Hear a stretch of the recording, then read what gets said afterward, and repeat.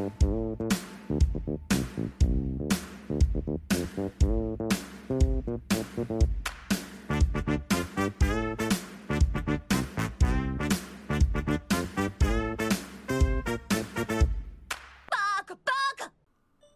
everyone, welcome to the Weeb Initiative. I'm your host, The Weeb. This is the show where every other week I'll be talking about anime, manga, and everything in between. This week I'll be taking the monumentous task of reviewing Darling the Franxx. Following my Studio Trigger, let's say miniseries, I've chosen to talk about this one next. This is kind of a time skip between some other anime that I will eventually review, but I felt like it, and also because this one is really important. After talking about Kill la Kill, I think this one is the most important anime they ever done, to this day at the very least.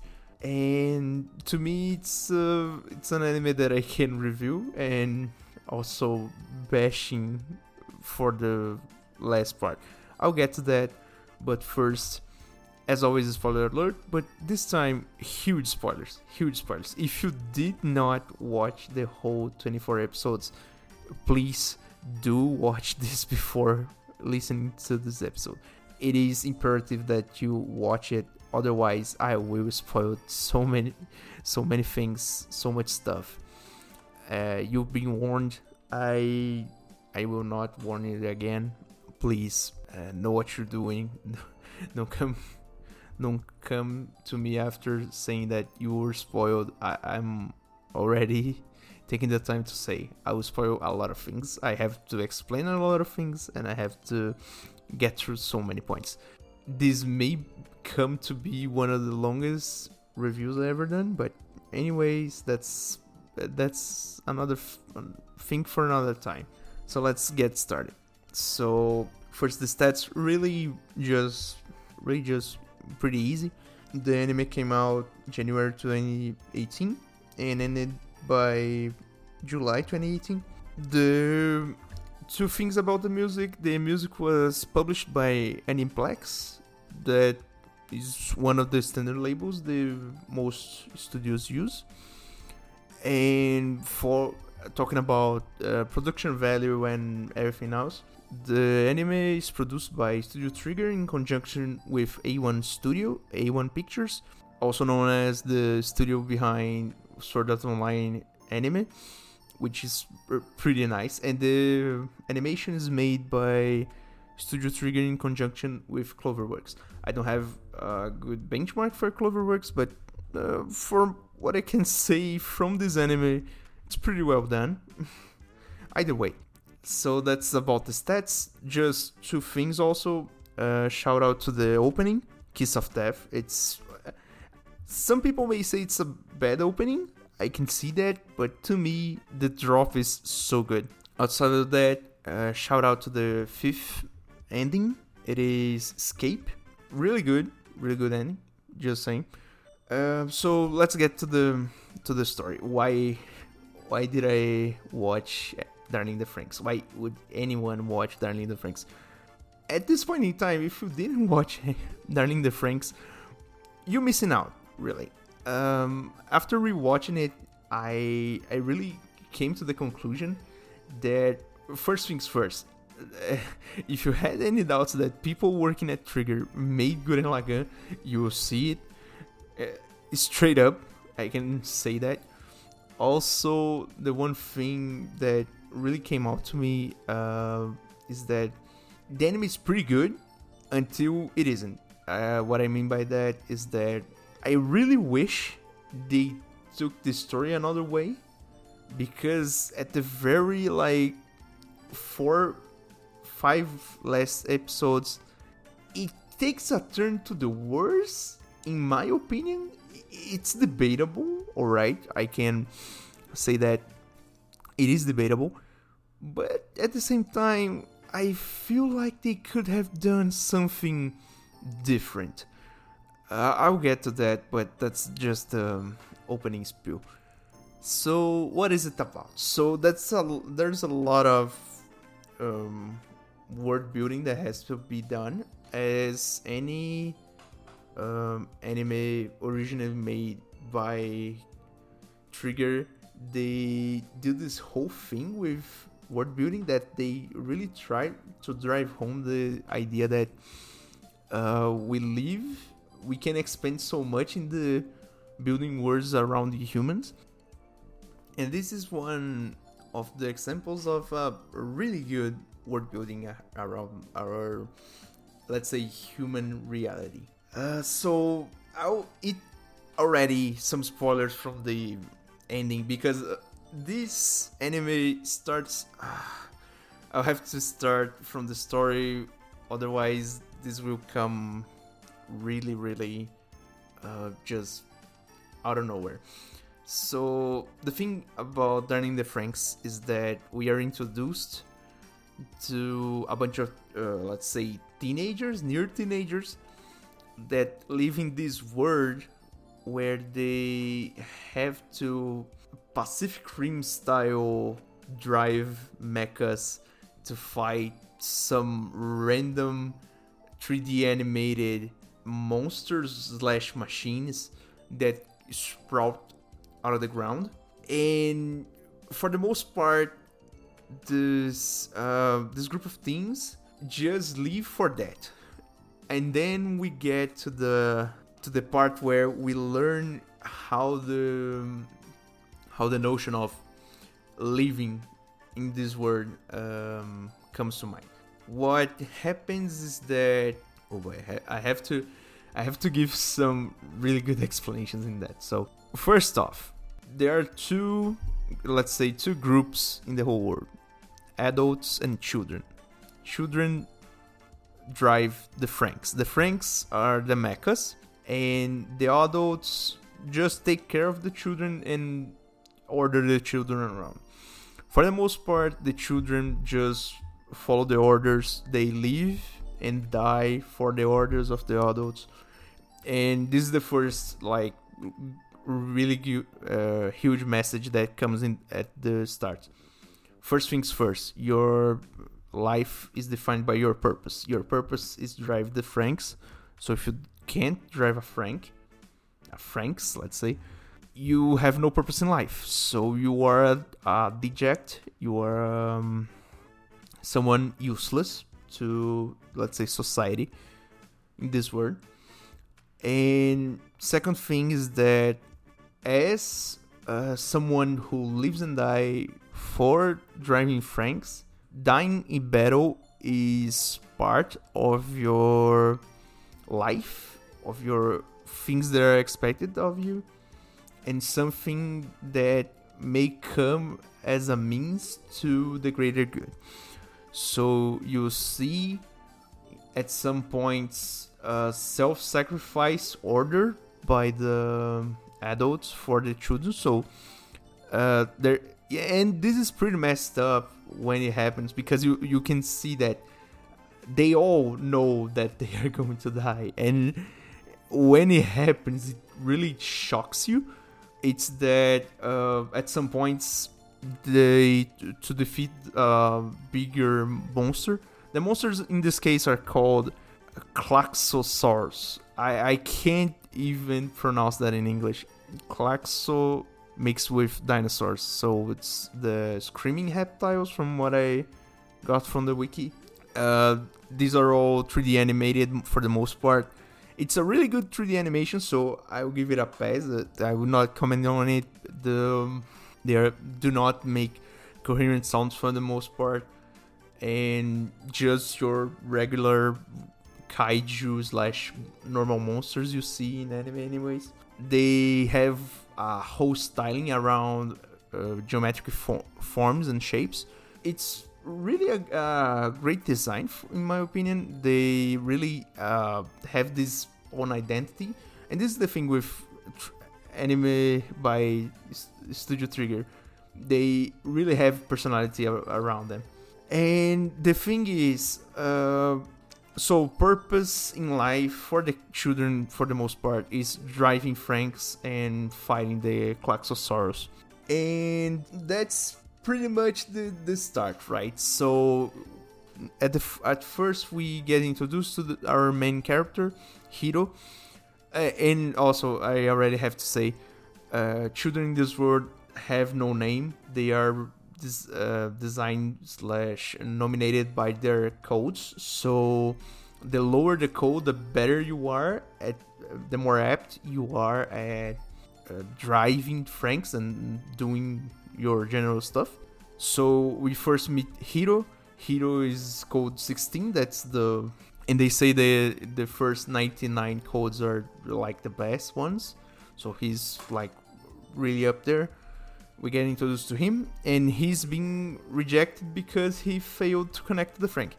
And now I have to also say, to connect to the Franxx, there is this thing where they need to connect a male and a female. So the female kind of has her consciousness enter the robot, the Franxx, and the male has to maneuver it for the most part. It's never really explained. They really try to gloss it over just to not create plot holes, although they never really explain, so it's just random science fiction things. Anyways, the thing is, right, so every Franxx is piloted by a pair, male and female, and this comes with the second thing the world building carries. They are taught so kids in this world don't know any intersex relations, in the way that they don't know love, they don't know how babies are made, they don't know about procreation, pregnancy, love, hate, jealousy, I don't know, a whole lot of things. And these are all themes that go on with the story, right? And for the most part, most of the teams most of the squads of the teams are really uniform and really don't have, let's say, personality. They are really uniform. They really just follow orders like tools, except the main cast. Let's already say, except the main cast. The main cast is special by design. But let's just focus first on the world building. The world building is about this, and basically they are told that to free humanity of the threat of the Cloxosaurus, they have to fight in the Franxx, so they have to sacrifice themselves for the cause. And the one who orders them around is this Papa, which is and it's really strange, right? And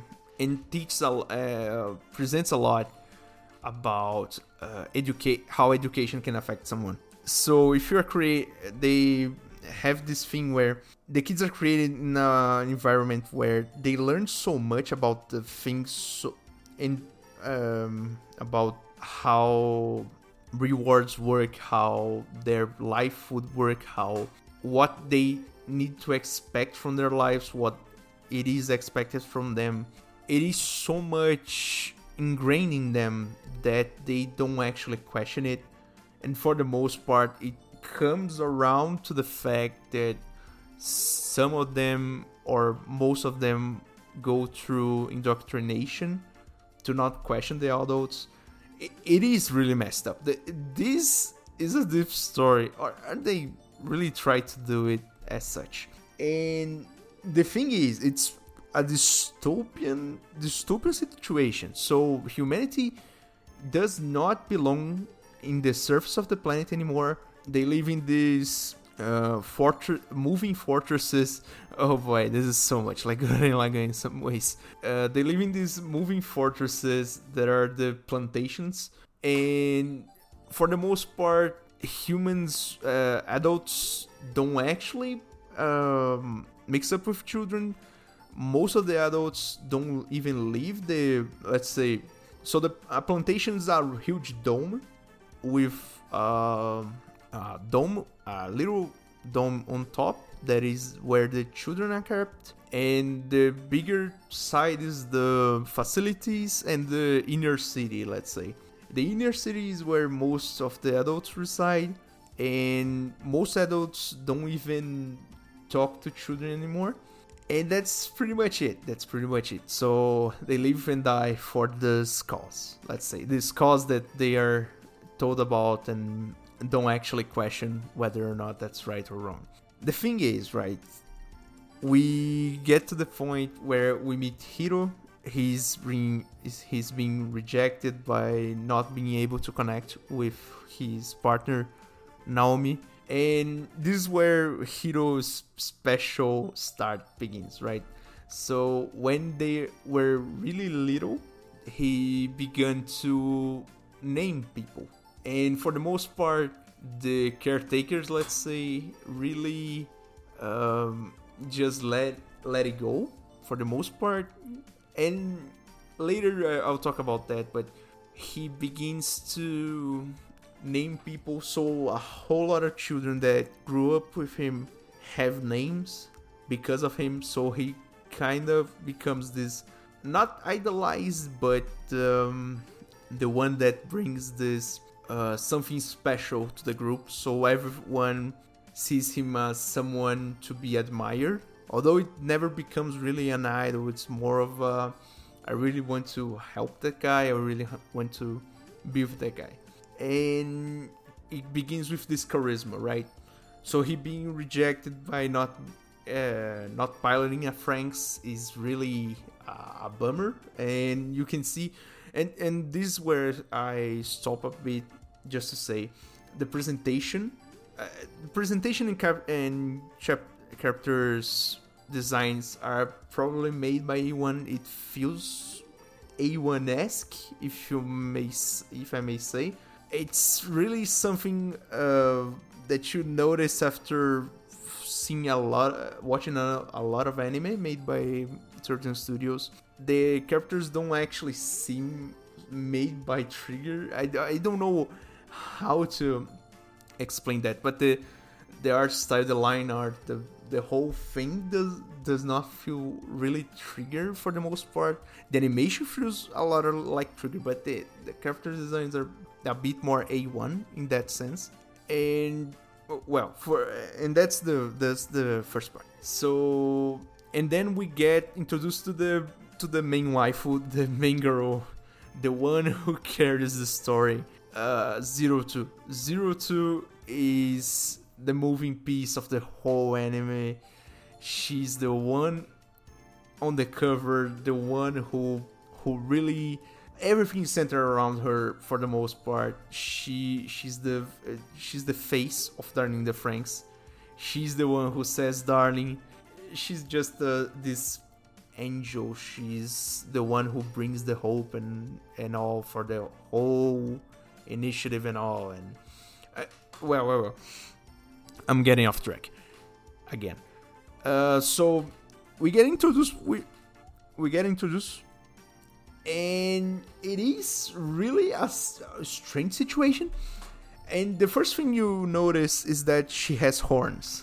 And around that, it comes with a lot of humors. So the first thing that you see is that she has this humor around her that if you ride her with her at the 3 times, you die.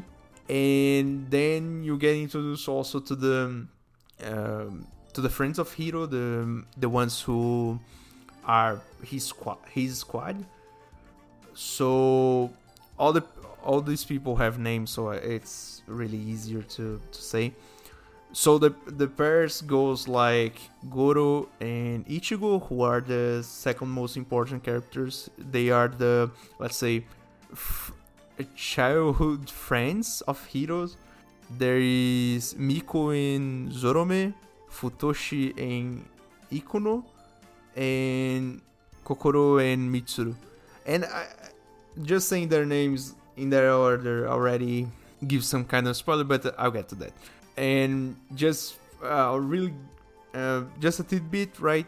The a whole lot of terminology they use is related to things that they don't actually know. So we have this kind of semantic shift in some words, and so it comes out as this word building where kissing is when two plantations connect with each other to trade slash transfer resources, and like the ones who pilot the Franxx are called the pistil for the girl and the stemming for the guy.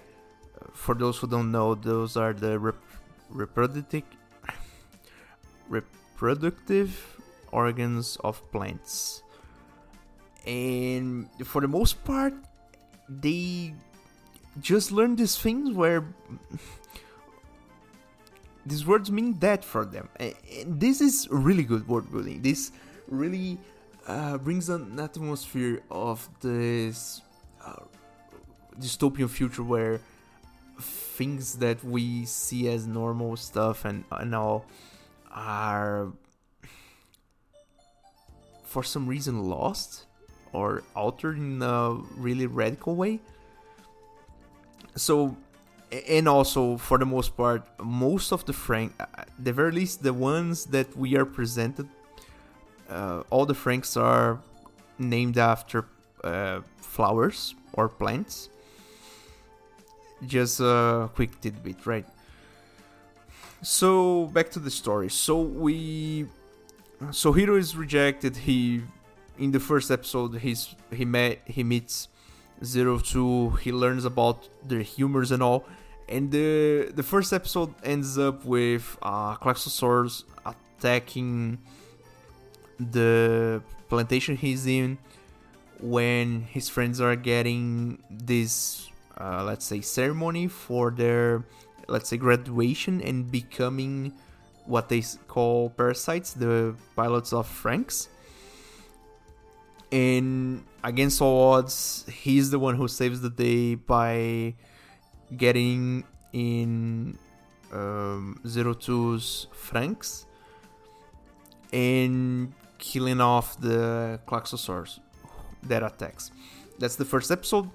So just to get the things rolling, I will really pass through the episodes because I can comfortably say that Darling in the Franxx is divided in different arcs, some better than others, some longer than others, some better presented than others, but that's a whole story. So for in the first to the 6th episode, we have what I call 02's first trial.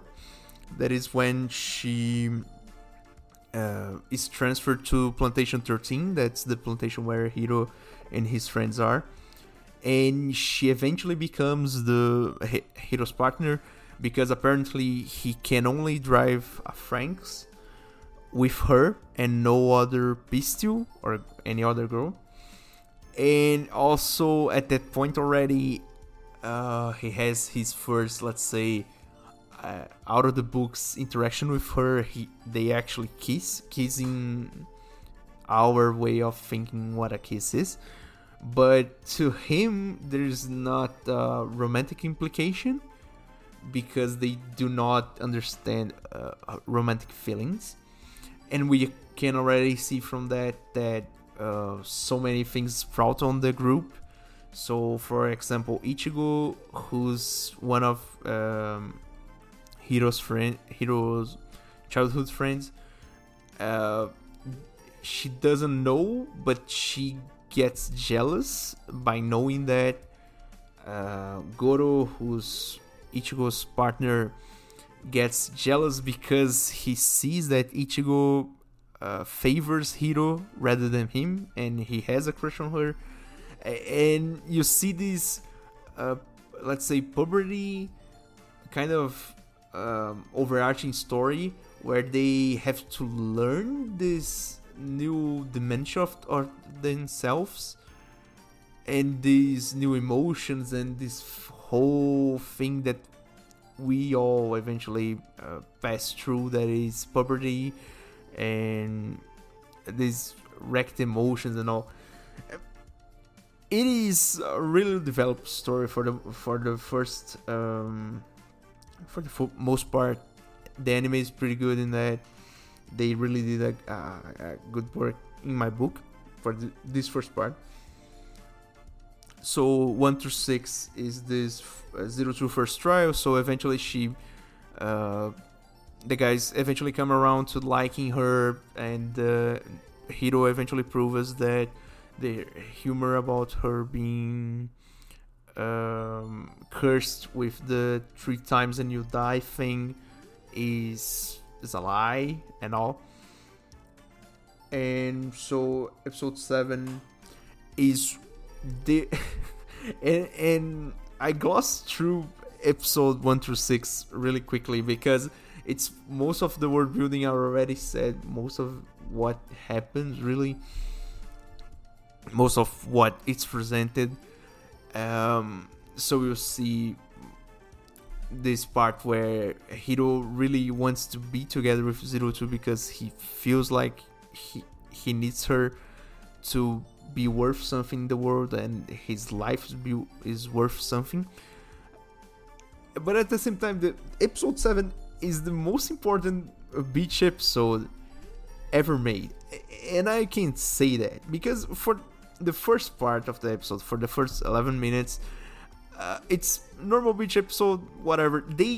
And you see also it is presented inside this whole world building thing that they don't actually know what the ocean is, what a beach is. They don't have bikinis, they have this something similar to the, let's say, school swimsuits, and that's mostly because of their bringing up, right? Their environment they grew in and all. But also, for the most part, humanity does not live outdoors anymore. Mainly the children don't actually leave this one dome. They live in this where there is this house and this little, let's say, a little forest with some lakes and all, but they don't actually know what other environments there are in the world. So why do I say episode 7 is the most important episode in the history of anime? So the second, when we reach the 11-minute mark at that episode, when they find an abandoned human city, boy, that's when we get the realization of a thing I did not even think they could do in an TV anime. Kokoro, which is one at this point, it's one of the most side characters. She at this point is mostly she's the partner of Futoshi at this point.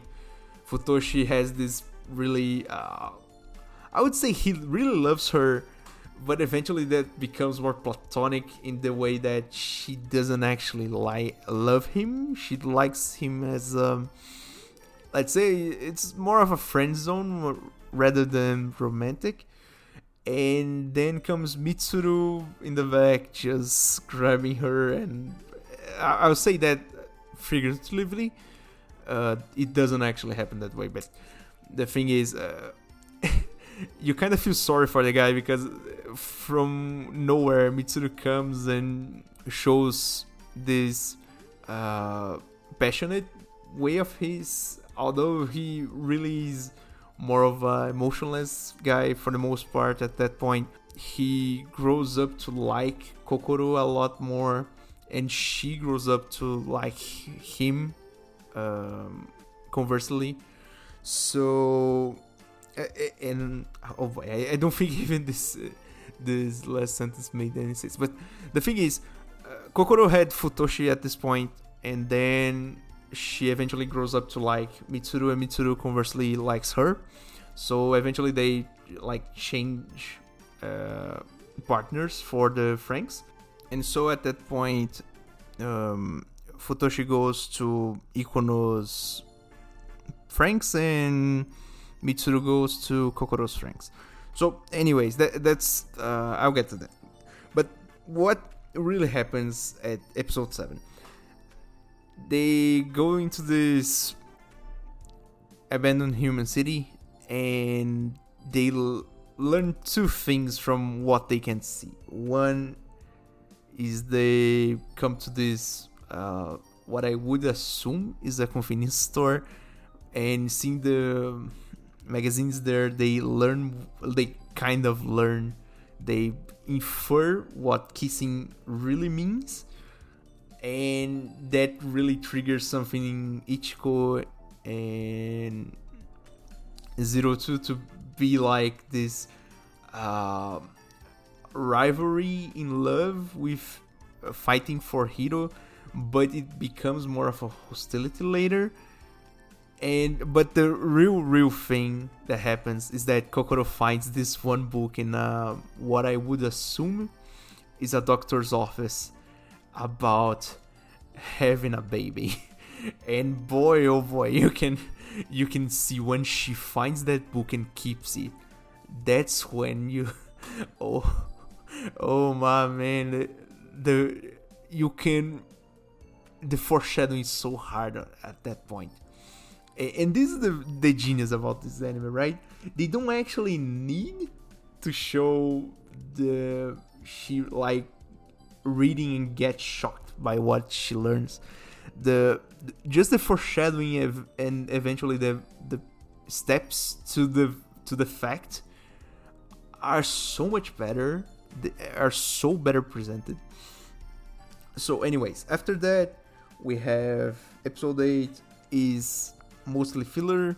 For the most part, we do not really get much in the way of story, because it's boys versus girls episode, so it's the, let's say, high of the puberty, and they kind of get in the nerves of each other in the house, and they have this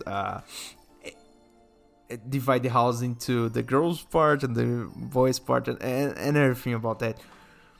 It's not really much to advances the plot, but they eventually get to this part where they find the rooms from the squad that used to live there, and they come to this realization that, yeah, we can't fight between ourselves, because this may be our last day together, because we might die there, and well, shit.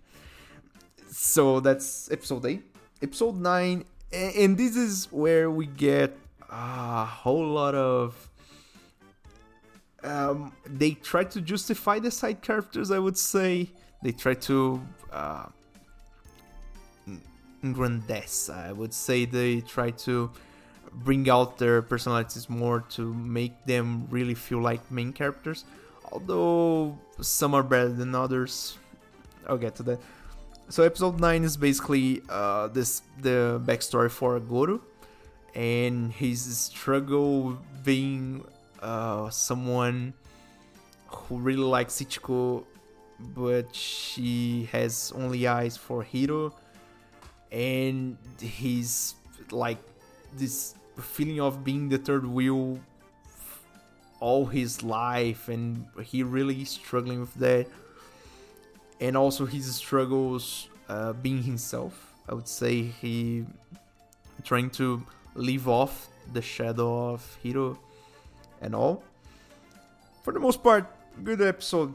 Nothing really bad to say. Episode 10 is something that really advances more the plot, to my knowledge. It's the episode about Zorome.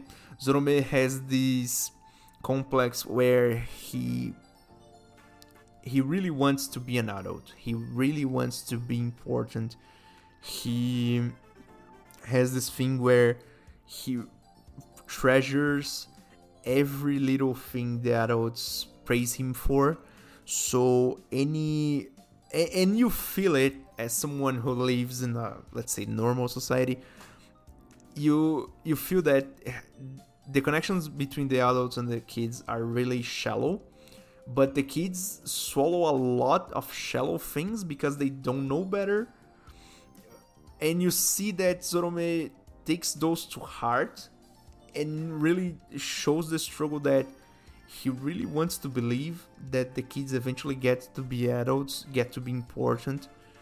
And in this episode, basically, they get celebrated for, let's say, battle prowess at that point. And they get to enter the inner city because they normally can't. They normally are not permitted. And he gets lost and eventually talks to an adult and women inside the inner city, and he finds out that the life of those adults in the inner city are really, really sad, in a way that for the most part, although people are married, for the example of the women he talks to, they are married, but she doesn't even remember the voice of her husband. And for the most part too, they don't actually, for the examples is, they don't eat, they just take the nutrition pills because for the most part it's not useful to eat if you can get your nutrition. And you get this thing where they really live this extremely pragmatic life that they are not really living, though, that you are just existing at that point, right? So if you can just do nothing and just keep on chugging, you don't actually live, you are just there. So it's not really a good human life. And also he discovers that to get pleasure, little pleasures like being happy about anything, they actually get into these machines to get doses directly to their brain. So basically it's this hormone injection of I would guess it's kind of dopamine. And it's really sad. It's really, really sad. And that's really, man, that's really, really bad. It's really, really bad. And so that's episode 10. A really advanced plot. And then I have to get to the, just a side note, right? So from episode 9 through episode 11, you see that something is wrong with 02. I'll get to that. Just want to get this out there. You see that something in 02, she was so nice at that point. She was with the group, she was vibing and all. At some point, she just gets nervous about something and she does not talk about it even with Hiro. So what happens in episode 11?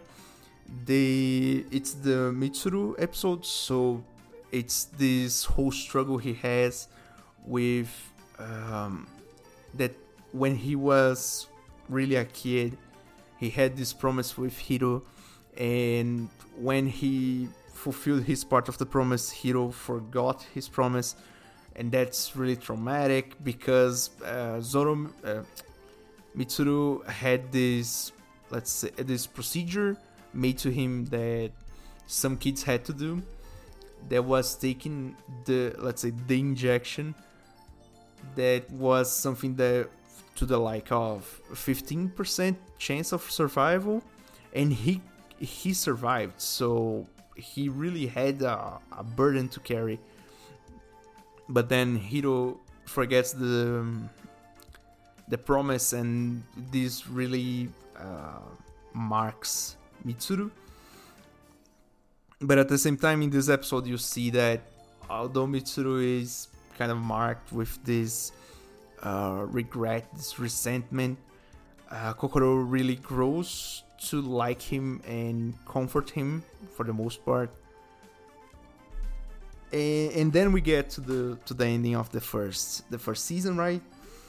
So episode 12 is the start of the flashback arc, let's say. The flashback arc is about the pre-story, let's say the background story of 02 and Hiro. And I'll say this again, heavy spoilers ahead. This is one of the best parts of the anime. Again, go watch it if you didn't. What happens episode 12, episode 13, episode 14 and 15. Man, oh man, these are awesome. So, episode 12. 02 is really nervous with something and she does not talk about it. And for some reason, she's really pissed off. And then they go to the place they grew up in, the garden.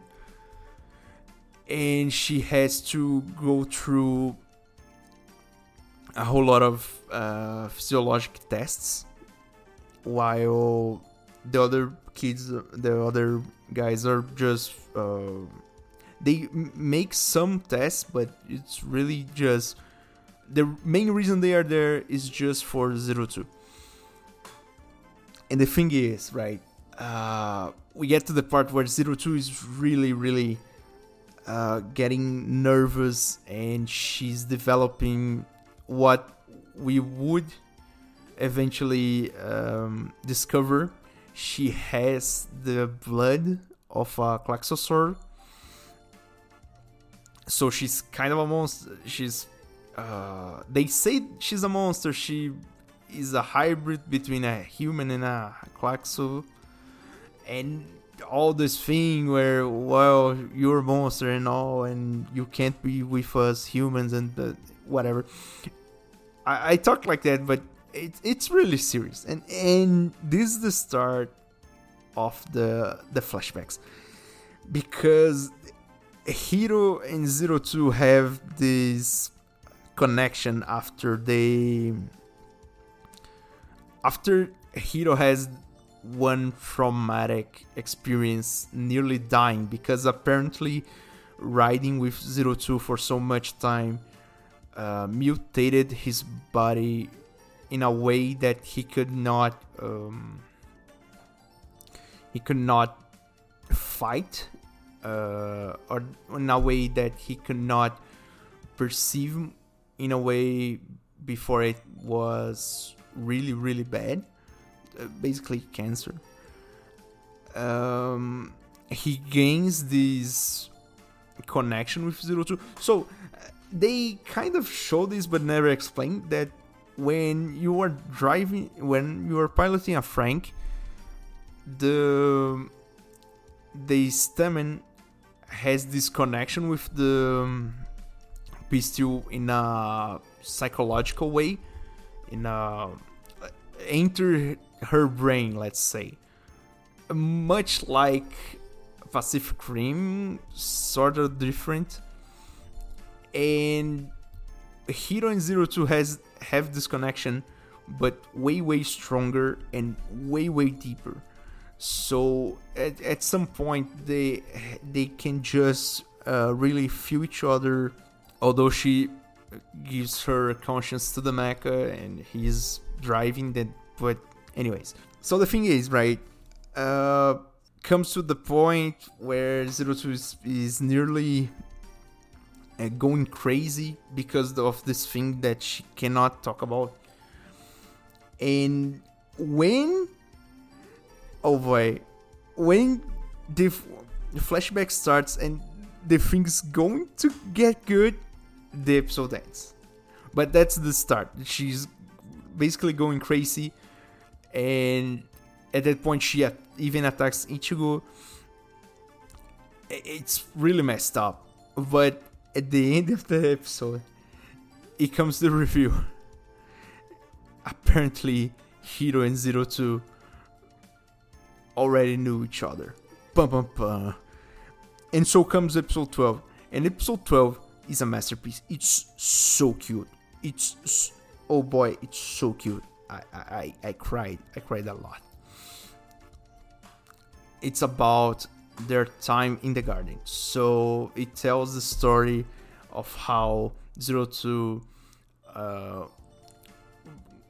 grew up, basically, how they pass her through some inhumane things, some inhumane tests, just to test the capabilities of a clone of a Klaxosaur and everything. It's messed up, man. It's messed up. And then it tells the story where Hiro tries to save her as a kid, and her as a kid, him as a kid, she cannot talk. She does not nearly understand any Japanese at that point. I watched it in Japanese, okay? And it's this really, really cute story. But at the end, they get the understanding of what happened. They had their memories altered / removed. At the end of the episode, it shows that given the importance of Zero Two, even at that stage of her being a child, she was, let's say, a specimen for a test, really important for the doctor. The Dr. Franxx is this guy that really created the Franxx and nearly all the technology they use, but it shows at that point that he's not just the guy who invented the Franxx. He was an unscrupulous guy who really did these inhumane things to not just Zero Two at that point, but a lot of people. So to him, like, the ends justify the means. Well, so getting on with it. And then we get this part where they get this connection with each other, and they find out through each other's mind that they already knew each other and that they had this memory alteration by the adults. And so this is the part where Hiro really gets against the adults. Not really, he doesn't actively say that, but he already sees through their lies for the most part. But then we come to... So episode 13 is the masterpiece, is this whole creme de la creme flashback. So cute, so emotional, so good. Oh boy. And then we get to episode 14. Straight up pain. Straight up suffering. Oh boy, it's so hard to watch. and here in my notebook, I just wrote pain. So I would leave it at that. Pain. And then episode 15, they have this kind of huge operation where they are trying to enter this, let's say, this huge Klaxosaur, I would say encampment, but it's a base. And in the middle of that, Hiro does not have Zero Two anymore. She went away, and everyone else is fighting, but we all know at that point that Zero Two is the one who carries the team, because her Franxx is so much more not only versatile, but she's way more skilled at that point at killing Klaxosaurus. And she went away because the higher ups eventually got tired of her not fighting and just staying with a lower priority squad and all. But for the most part, she went away. And then episode 15 is like this really painful part.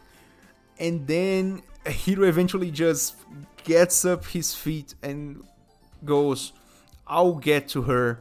I'll get back to my darling. And it is endearing to me. It's really nice. And when they get up, they get together. Oh boy, it's so nice. The Franxx transforms in this whole new form, and the happy music goes playing behind, and we in the background, and we get this really just nice scene just from them saying "darling." It's awesome. It's punishment then the reward. Yeah, that's it. And that's episode 15. The pain, then the prize, and then we get to episode 16, where we see the aftermath of the huge operation to enter the what they call the Grand Crevice, the Klaxo base. A lot of people died. A lot of plantations were used as explosive to crack the defenses. It's a whole messed up thing and all. And then we see this really good 3-4 episode arc of the group, the heroes group, living independently from most of the adults. The most of the interaction they have is the containers of food and supplies they leave each week. So they get like, I think, 1 month from the operation till something happens. I'll get to that. Where they have to live basically alone. So they have to learn how to cook because they were not... nobody taught them that.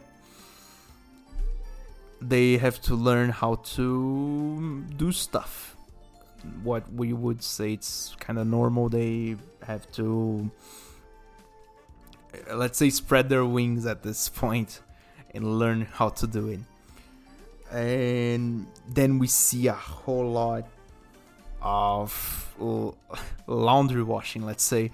A whole lot of they try to keep up their looks of we are okay living like that and all, but we see it by the end of the episode, this whole breakdown of the whole group.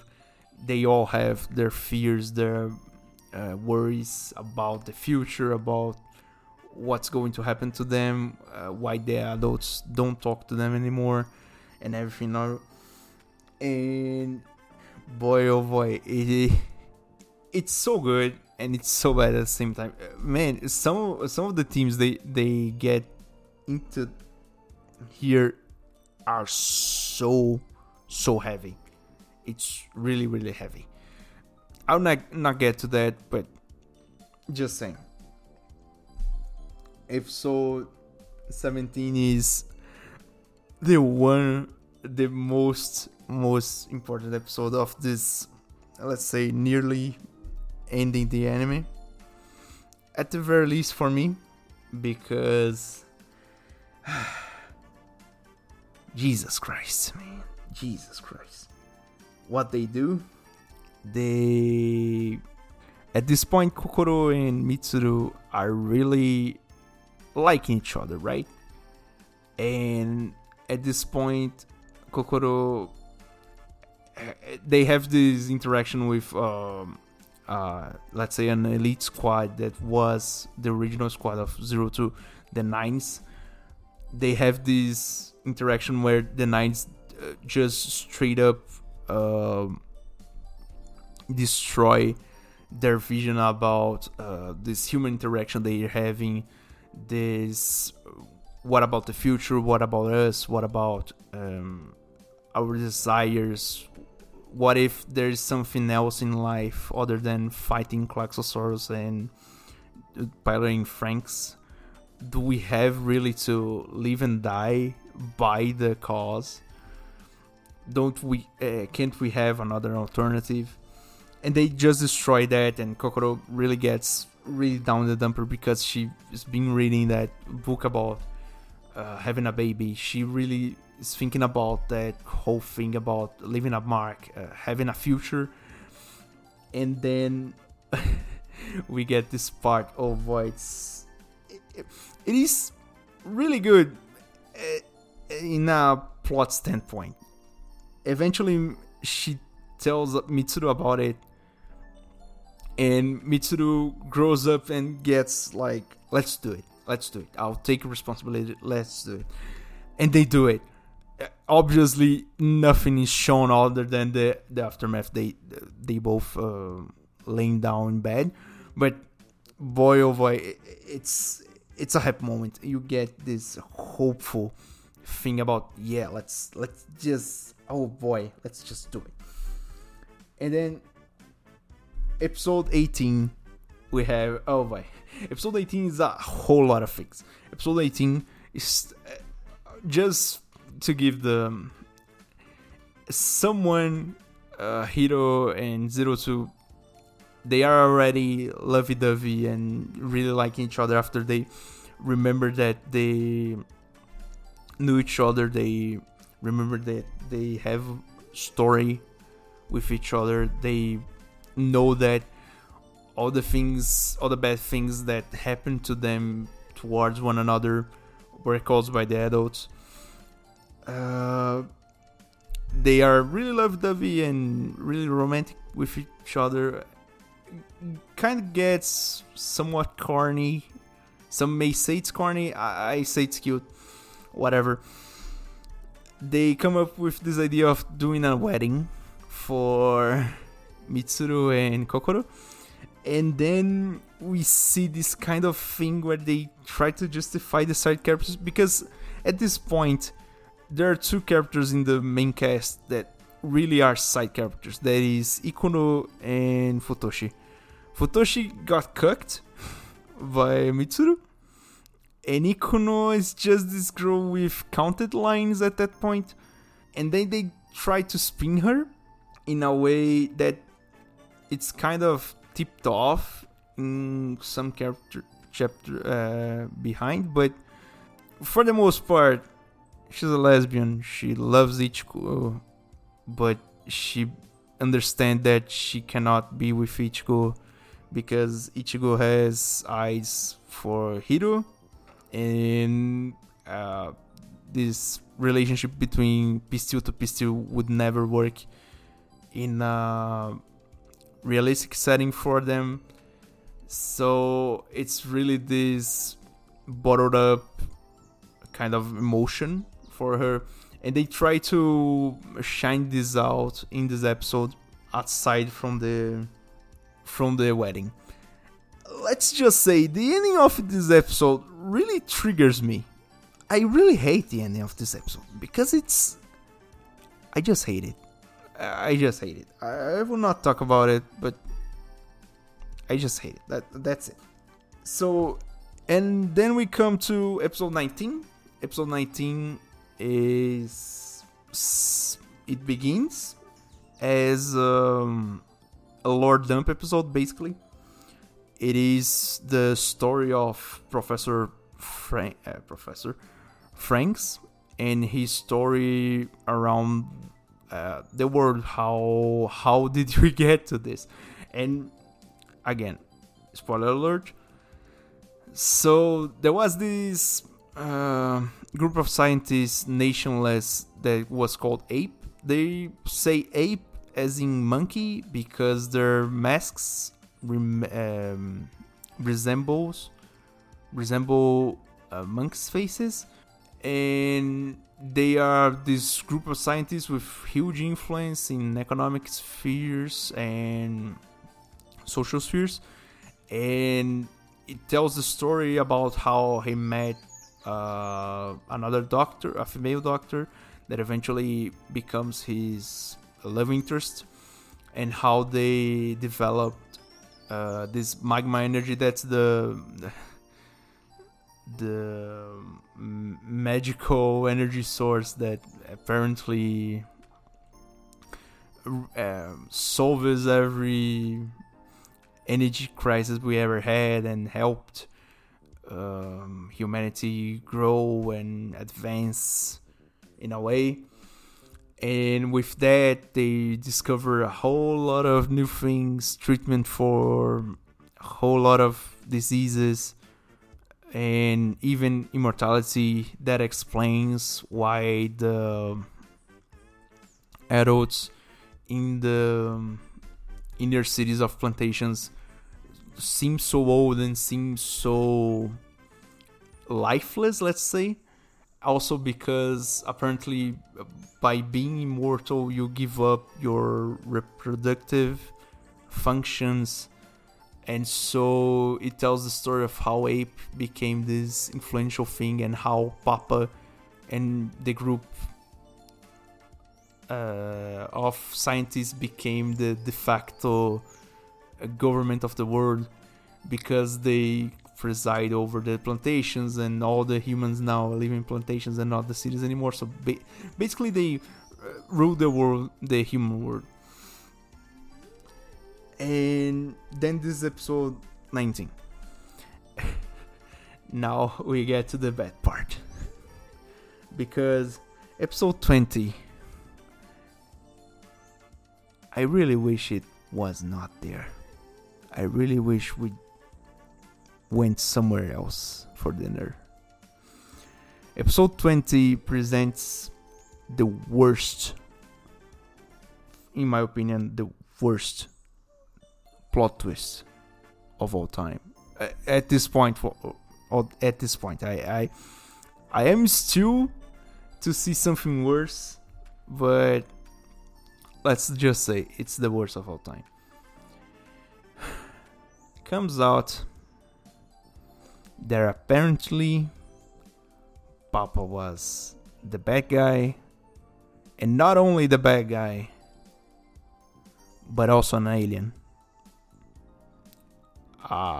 Bodiless, conscious centering, let's say, alien. Does it sound familiar?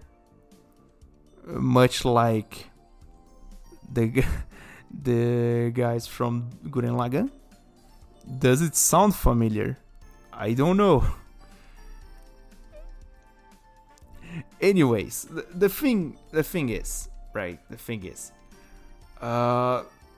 there's this whole plot twist when they eventually they capture the Grand Crevice, and all the children are moved to a new facility where they have this huge operation coming up.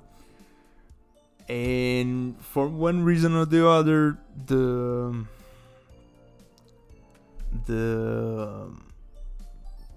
Cloxosaurs begin to really sprout from the ground in really, really big numbers.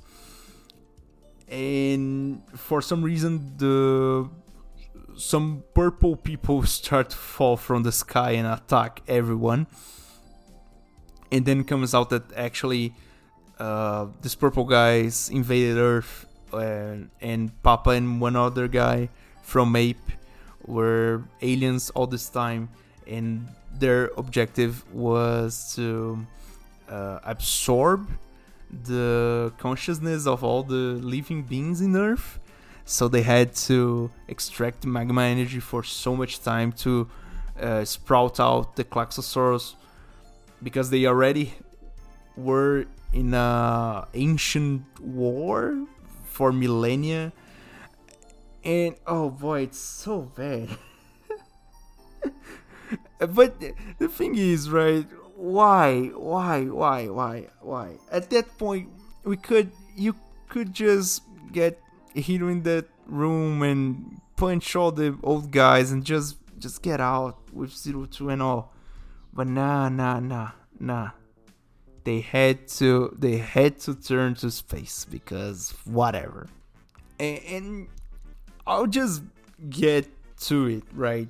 So there's this whole thing. They meet the princess of the Klaxosaurus and they learn that actually 02 is the clone of the princess of the Klaxosaurus because Dr. Franxx is apparently a lunatic. I don't know. And then we discovered that, and this is like the final arc between the episode 20 and episode 24. That's the end of the anime. We discovered that all the 9s are clones from 02, but actually they are imperfect because they don't have the Klaxosaur blood that 02 has. And then we discovered that actually 02 was the only specimen to, let's say, be the Klaxosaur in service of humanity.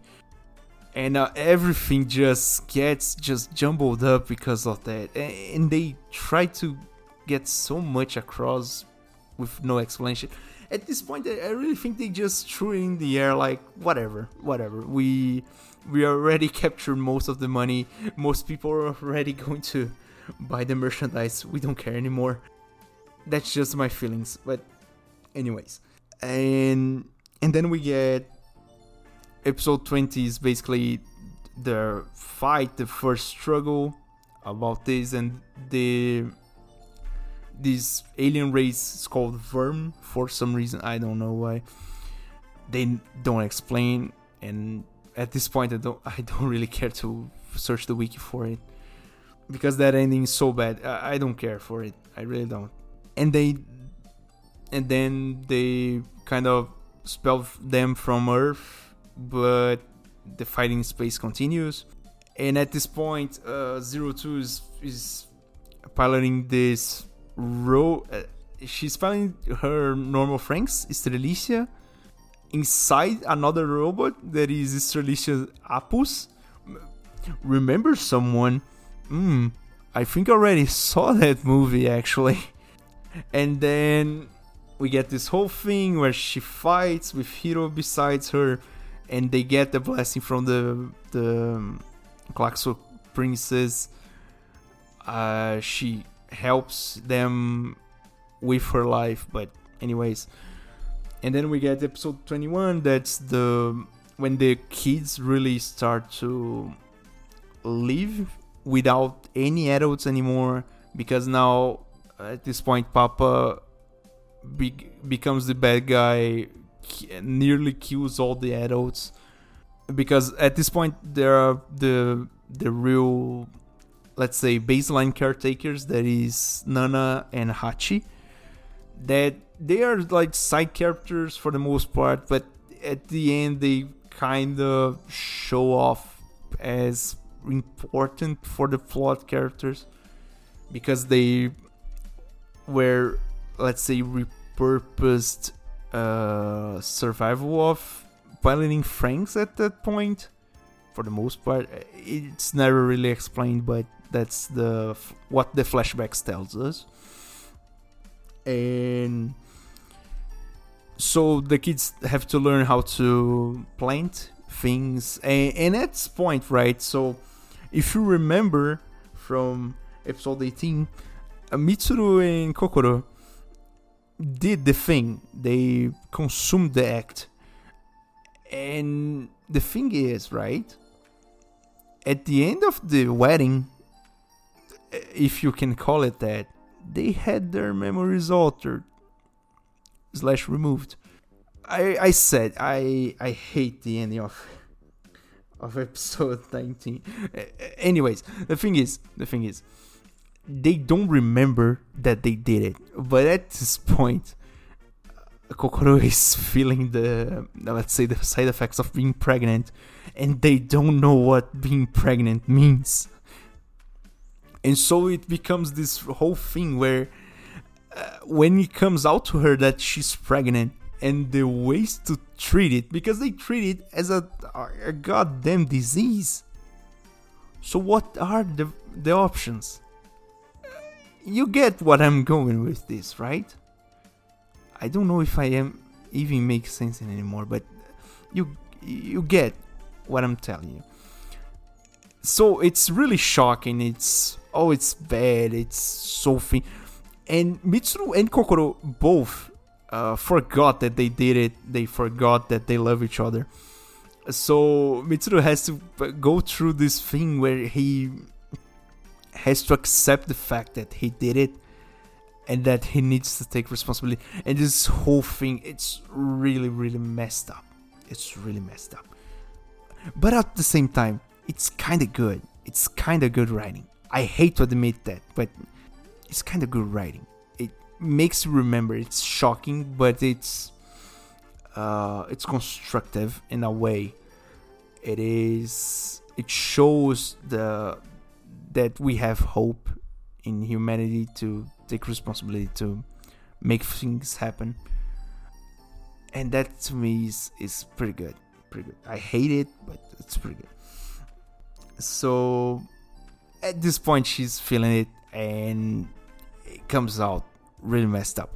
And also, side note, 02 for some reason stops talking and straight up just becomes a vegetable maybe for some reason. And it takes the whole episode to notice that, but for some space magic she transferred her conscience into Estrelicia Apus.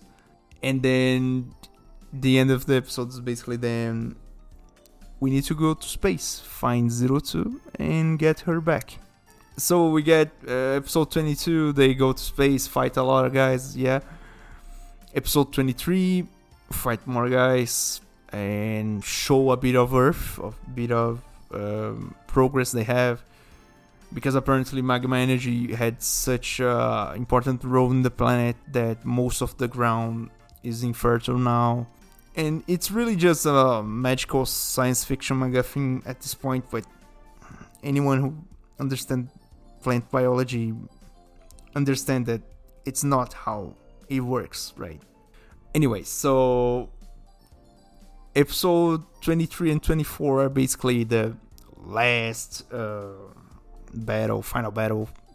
Really well animated, really just reassuring to the friendship canon, to the power of love, power of the friends we made along the way. It's kind of a, I don't know, Dragon Ball Spirit Bomb thing. It's really nice. Although it's kind of shooting. And for the later part of episode 24, they show the advancements with 7 years in the future after everyone returns except Hiro and 02, because they had to sacrifice themselves to save Earth and expel Verm for the time being, let's say. And we see how everyone grew up. Futoshi eventually found another girl. Ikuno, for one reason or another, she started researching how to prevent the accelerated aging from the children, because apparently they had it for some reason. We see Zorome and Miku as teachers for the new school. We see that daughter of Mitsuru and Kokoro grew up and all.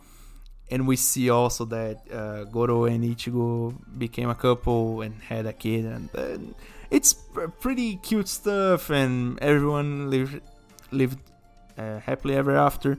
And then the last, let's say, messages they pass is just this motivational stuff. Never half-ass something. Always go for the things you want and all. It's inspirational at best. It's inspirational, I think. It's cute. It's cute. I don't. I cannot forgive that plot twist. That plot twist is so bad. It's so bad and out of nowhere. It's really, really just what the hell. So it's been like 1 hour 20 already. Now that I talked about all the story, what do I think? What are my final thoughts about the anime? Please watch it. The production value is way up there. This is one of the good examples of studios getting together, famous studios, famous people getting together and make something happen really, really well in the animation industry. Eventually, I will talk about the example of famous people getting together and not delivering anything really. But that's a story for another day. For Darling the Franxx, it's a really good anime. It brings out a whole lot of themes that, although not all relatable, some can be really present. So the worth of your life, your purpose in life, what you define as your purpose, love, friendship, discovered this whole array of challenges we have in life. For the most part, all these things, I think the world building is top class. It's one of the best examples we have. This whole learning by environment, this whole showing what the environment teaches the people, this whole thing about not learning intersex relations, this whole living for only one purpose, not question anyone, not knowing the story of humanity, changing story and all. It's a whole complete package if you think about it. Although I still hate the plot twist. The anime is pretty good. I recommend it. Music's awesome. Animation awesome. Art awesome. 10 out of 10. 9 out of 10. Strictly speaking, if I'm talking about my opinion, just because of the goddamn plot twist, I would say it's a 5 out of 10 just because of the plot twist. If I just gloss over that, it's a 10 out of 10 in my book at the very least. So after this huge rant for what feels like 3 more hours, I don't know how much it will come out in the final cut. But if you like what I do, if you like the show, please consider subscribing, following, depending on the platform you are. I hope you stick around. I'll see you next time. Bye.